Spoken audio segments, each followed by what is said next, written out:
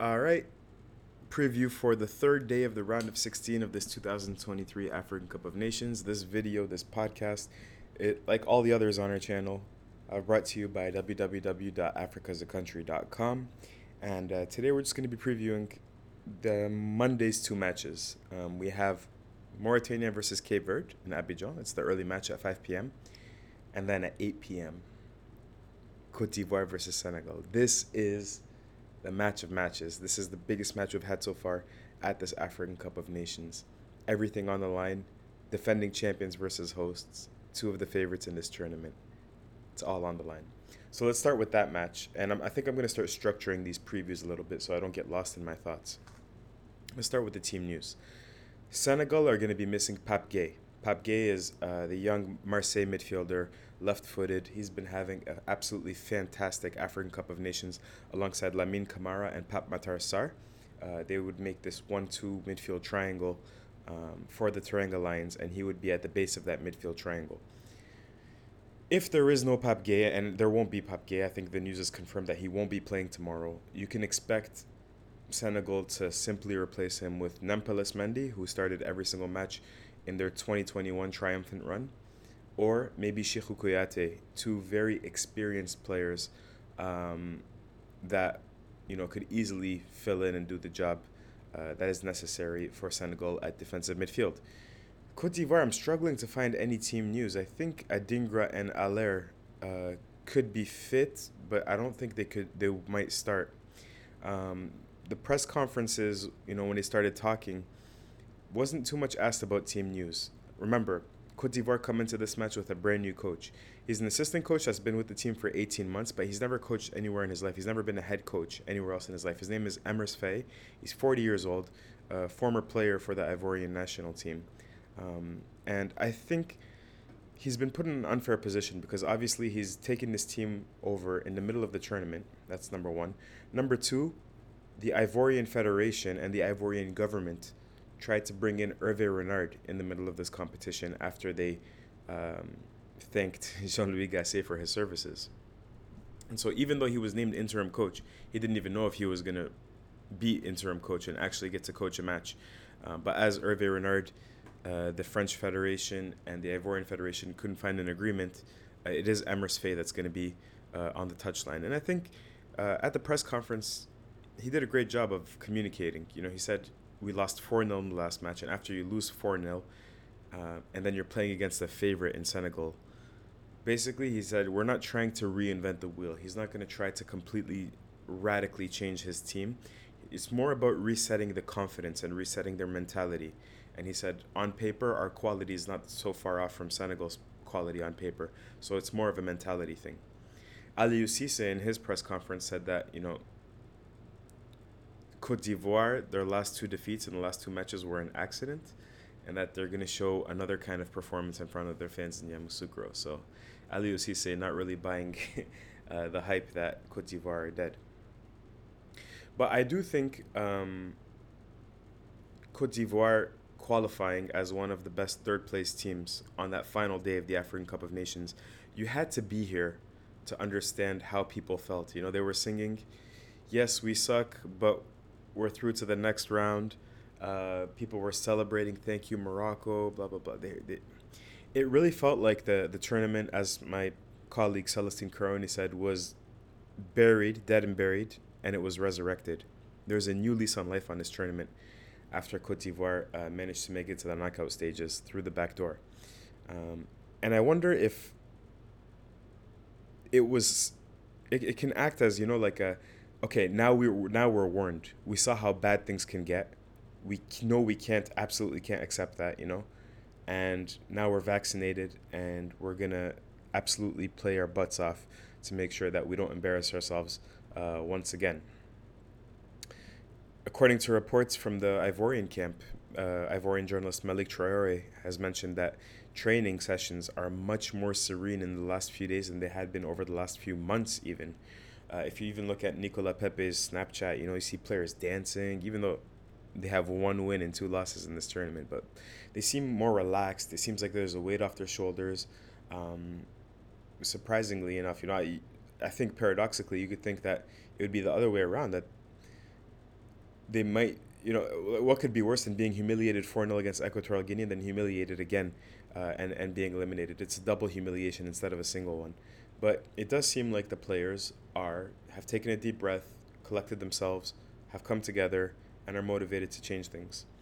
The stadium that they're going to be playing in Yamoussoukro only holds 20,000 people, and apparently there are already people sleeping outside as I'm speaking to you right now in front of the stadium because for those that don't know, Cote d'Ivoire really is a country where everybody from the region immigrates to. So you have a huge Senegalese community. I eat Senegalese food every day for lunch, and it's fantastic. So there's a big Senegalese community. They're going to be in Yamoussoukro. I spoke to somebody yesterday that was going to the game from Senegal. Obviously, there's going to be a bunch of Ivorians as well at the game. There's going to be a bunch of journalists. I'm going to be there, and it's going to be a logistical nightmare. But that stadium on the night is going to be a cauldron. It's going to be a fantastic atmosphere too. So, again, much more pressure on the players too. So how are we going to see this match unfolding? Both sides are going to play a 4-3-3. They aren't very complicated 4-3-3s, unlike maybe a team like Cape Verde or maybe a team like Equatorial Guinea or even Nigeria, who play a little more some more complicated systems than these two teams. These two teams are, it's fairly simple how they play, but they play well. They both like to hold on to possession of the ball. Cote d'Ivoire are second in terms of ball possession in this tournament, but guess who's first? Algeria, and that didn't do them any good. So Cote d'Ivoire, like Algeria, have had ball possession, but it's been stale ball possession. They haven't created much with it. But Senegal are also up there. They're top six. The midfield battle is going to be the most interesting to me. No Pape Gueye for Senegal. And if there's one part of the Ivorian team that has functioned well, it was their midfield. Seko Fofana, Ibrahim Sangare, and of course, Franck Kessié. That midfield battle is going to be interesting. And Cote d'Ivoire, what they have to do is they have to defend a little better. There's going to be some big decisions that their coach, Emers Faye, has to make. Who's going to play right back? Serge Aurier or Wilfred Singo? Jean-Louis Gasset was alternating between the two, and he couldn't really find who it was going to be. Who's going to be a center half? Willy Boli or Ousmane Diomande? Ousmane Diomande started the tournament. Willy Boli came in because Diomande was shaky, and then they lose 4-0 against Equatorial Guinea. Who's going to play along the front line? We have absolutely no idea. They have 6 to 8 players that could play along that front line, and it could be any of them that would start this match. And it wouldn't be a surprise at all, wouldn't be a shock at all, except for maybe Karim Konate, the 19-year-old striker. So that's why Senegal have the advantage in this match. Senegal know who their best 11 are. They know they've proven that they can play with that best 11. Whereas Cote d'Ivoire, yes, they have the crowd support with them. However, I still don't know if they know who their best 11 are and if they're comfortable playing with one another. And that's why I'm going to pick Senegal to qualify. And I'm going to say that they're going to do it with a 2-0 or 2-1 victory.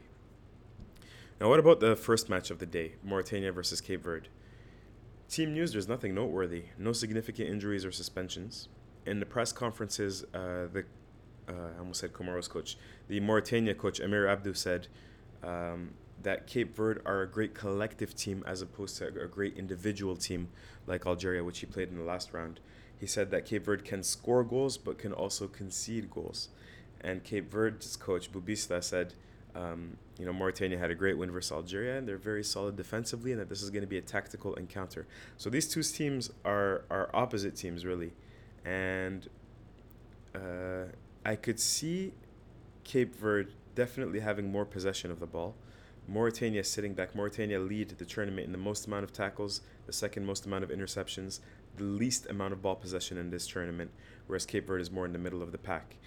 Cape Verde will want to play on the ground. They'll want to play out from the back. Their front six, absolutely amazing. From Duarte to Pina to Jamiro Montero to Bebe to Cabral, Giovanni Cabral, Ryan Mendes. That front six has been really, really good.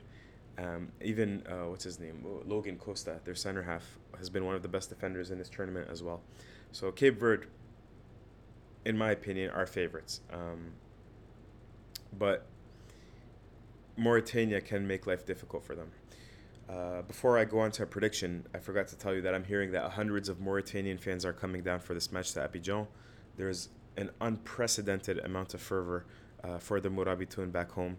The president of the country called the players, and of course the federation president, and they have a little bit of a quiet confidence about them. Both sides do. So the question really is going to be: one, Cape Verde get into their shape and pass the ball and push Mauritania back. Can they break Mauritania down? If they can they beat Babacar Niasse, their 6'4" goalkeeper, who's been one of the better goalkeepers in this tournament as well? If not, can Mauritania, with players like Ibrahim Tia, players like Aboubakry Koita, if they're technical attacking midfielders who are really good dribblers, can they just commit those players forward, stay in their shape, but just commit those players forward, and manage to get a lot of shots on target as they have in previous matches as well? Despite the fact that they don't have a lot of possession of the ball, they do dribble a lot and they do shoot a lot. And if so, can they trouble Virginia and Cape Verde goal?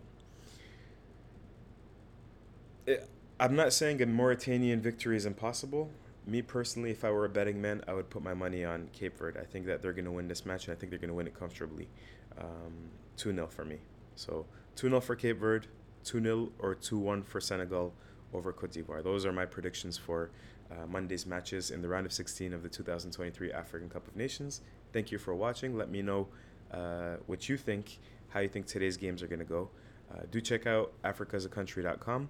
And tomorrow we'll be talking to... Well, after the matches, actually, I'm going to do a recap of both of the matches. Maybe from a taxi on the way back from Yamoussoukro to Abidjan. Take care, guys, and I'll speak to you tomorrow. Peace.